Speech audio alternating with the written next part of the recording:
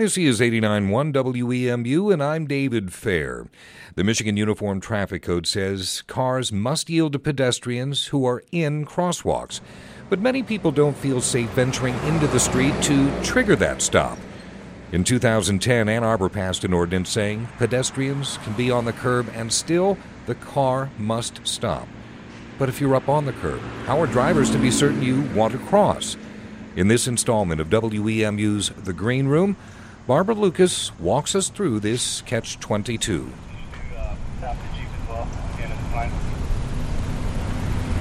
No, not the Jeep, just the white minivan. There are over 150 mid-block crosswalks in Ann Arbor. I'm at one of them, on Pineack Trail, a couple blocks from Ann Arbor's Steam Elementary and Middle School. Kids attend here from all over town.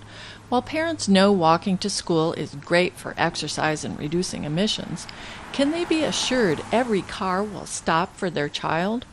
Although state law requires drivers to stop for pedestrians in mid-block crosswalks, Ann Arbor pedestrians have died in marked crosswalks, including those with flashing lights. So you have a poor person standing here, waiting. Cars just zoom, zoom, zoom, zoom, zoom. Hunter Thurman is a research study decoy. He's walking back and forth across the crosswalk. So by my being here and taking snaps, that at least alerts them.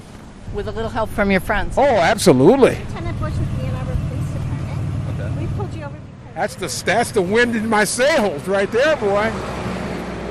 Otherwise I'm just out here swimming for myself. When drivers don't stop for the decoy, police pull them over and give them a friendly warning. Stop and yield. And that's our state with law, education. Along with our local ordinance. So Okay. if you see somebody in or at the crosswalk, you need to stop and yield. That there's one right there by that school. I always forget that. Yeah, absolutely. So this is just a reminder, and it's a warning. Phase 2 of the study consists of actual tickets and feedback signs, updated continually with the current yielding rates. This is all part of a high-visibility enforcement study being performed by Dr. Ron Van Houten from Western Michigan University.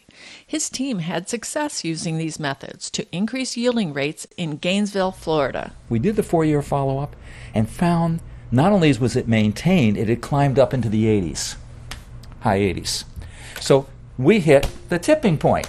He says once you get a critical mass of drivers yielding, imitation takes over, and enforcement is less necessary.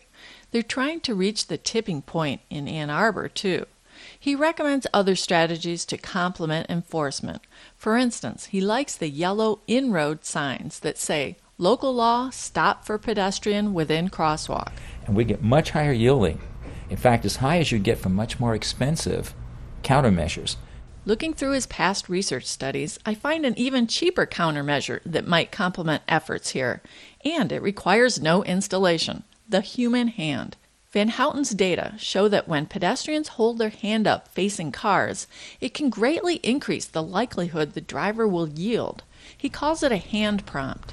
So we think, yes, indicate clearly what you want, and then wave thanks. Surprisingly, some sites showed nearly an 800% increase. Drivers, once you start communicating with them, they're willing participants in your safety and making things work.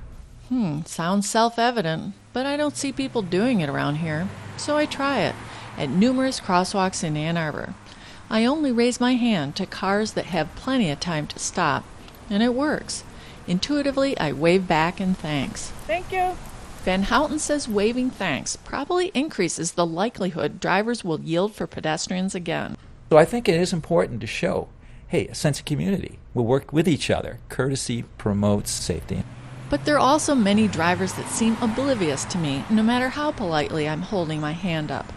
If I step into the road as I'm doing it, it sometimes helps. But when cars are going at speeds that could kill me, that doesn't feel safe. The goal is to keep people out of the street while they're waiting. Absolutely. Representative Adam Zemke of Ann Arbor is crafting legislation that would make crosswalk markings and signage uniform throughout the state. But how would it handle the burning question, should pedestrians be within the crosswalk or on the curb before drivers must stop? Representative Zemke suggests a combination. He says uniform crosswalk markings can include the curb. The goal behind all of any of these changes is to reduce confusion, right? Speaking of confusion, perhaps drivers whizzing by me and my hand just don't get what I'm doing. In Canada, some cities post signs to clarify. The signs have a stick figure pointing to the opposite curb and the words point, pause, and proceed. In some parts of the world, hand prompts are taught routinely in the schools. Arigatou gozaimasu, which means thank you to the driver. Ann Arborite Tim Nagai says Japanese students are taught to raise their hand high as they cross the street and to thank the drivers when they do stop. He says it works. The pedestrians are more noticeable visually. Jong Shab Shin says school kids in South Korea are also taught this safety trick. The children wave all the time while they are walking on the crosswalk. They raise hand until across that street. Shin says adults can find it useful as well. If the drivers cannot find me, then it will be dangerous. So I want to let her notice myself.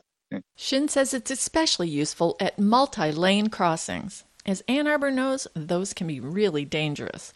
Van Houten points out that at multi-lane crossings, cars should stop far back so all the other drivers can clearly see the pedestrian. And pedestrians should be sure to stop in front of the first car and look before proceeding. And then if it's clear, then you can continue crossing. Thank you. Nobody teaches children or anyone else, adults, that that's how they should cross on multi-lane roads if someone yields close to the crosswalk. I did find one U.S. city trying to get the use of hand prompts to catch on. Wave, watch, and walk. That's the campaign in Madison, Wisconsin. I think if we want to get out of this cycle, we need to be teaching kids proper technique for crossing streets. Pedestrian bicycle safety coordinator Arthur Ross feels education on being an active participant should start young. We teach kids not to cross the street unless there's a gap in traffic you could drive a semi through. We teach kids to be completely passive. And then, we put them in driver's ed, and we try to teach them to yield to pedestrians, but it's ingrained in their head when they see that pedestrian what they're supposed to do, which is wait for the car to go. He says if you prefer to wait than wave, then where you wait matters. If you're going to wait for a gap in traffic, then wait far enough back so that nobody's going to stop for you. The goal is communication, to reduce confusion and to promote a cultural shift, so reliance on police reminders can eventually be reduced. The message is not, you better yield to a pedestrian in a crosswalk or you're going to get a ticket, but yielding to pedestrians and crosswalks is that we do that because it's the right thing to do, because those are our community standards. We just want you to stop and yield for your safety, the safety of pedestrians, and the safety of our community. Mm-hmm. So thank you so much. We appreciate your help in keeping our community safe. Okay. Thank you. Thank you. Dr. Van Houten's study is still in progress. They found Ann Arbor's yielding rates are on the rise, approaching 50% so far. The study complements other city efforts. The former Pedestrian Safety Task Force and the new Transportation Commission are looking at driving speeds, poor crosswalk lighting, distracted driving, and more. Perhaps the hand prompt can be yet another tool for the toolbox to help children and their parents be assured drivers will yield. In the Green Room, I'm Barbara Lucas, 89.1 WEMU News. The Green Room is a presentation of the WEMU News Department and is heard on the last Friday of each month. To visit the Green Room archive, visit our website at WEMU.org. I'm David Fair, and this is 89.1 WEMU FM and WEMU HD1 Ypsilanti.